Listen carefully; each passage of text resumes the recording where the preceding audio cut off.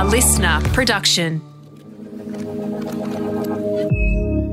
I'm Katie Williams and this is Live Better. This episode is how to get over FOMO. FOMO is the fear of missing out. It's the fear that you're missing out on something other people are doing or experiencing. If you've seen a bunch of your friends hanging out together on Instagram and you wish you were with them, you know what I'm talking about. But it's not just seeing friends hanging out without you. It could also apply to seeing other people getting new jobs or starting families or buying houses or basically anything that makes you feel like you're missing out. FOMO is super common, but it's not good for us. It can make us feel anxious, make us question our self-worth, and also take a toll on our self-esteem. If this is sounding super familiar and you want to try to get over your FOMO, here are 3 tips you can try. Tip 1, switch off. A lot of our feelings of FOMO come from being on social media. But if you're not on social media, you don't know what you're missing out on.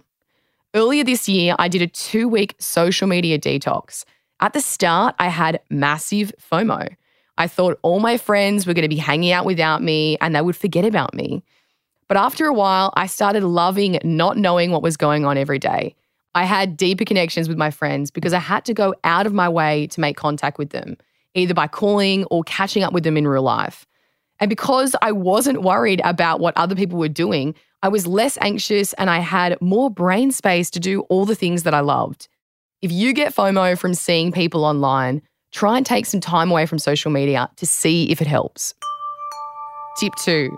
Try and find JOMO. The opposite of FOMO is JOMO, the joy of missing out. If you're feeling FOMO, try and flip this around and think about all the things you gain from missing out on something. For example, you're missing out on a party because you have to get up early for work the next day. Yeah, it sucks. You can't be at the party hanging out with your friends. But what have you gained? You could get a good night's sleep. You could wake up feeling refreshed with energy to train, and then you eat well, which makes you feel better for the rest of the day, and which means you're more focused at your job. Compare this with you've gone to the party, you've missed out on sleep, you've woke up feeling dusty, and you spent the day tired and distracted. Try and reframe situations like this so you can focus on the positives rather than the negatives. Tip 3, be satisfied. None of us can do everything.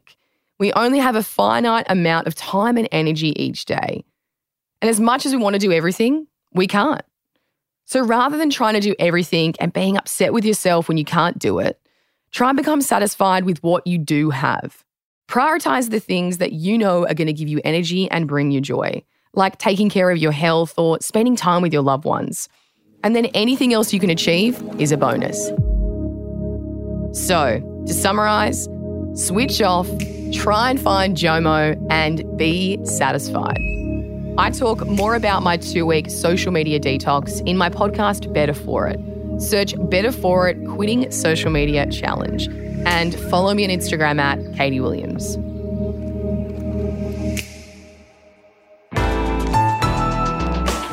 Listener.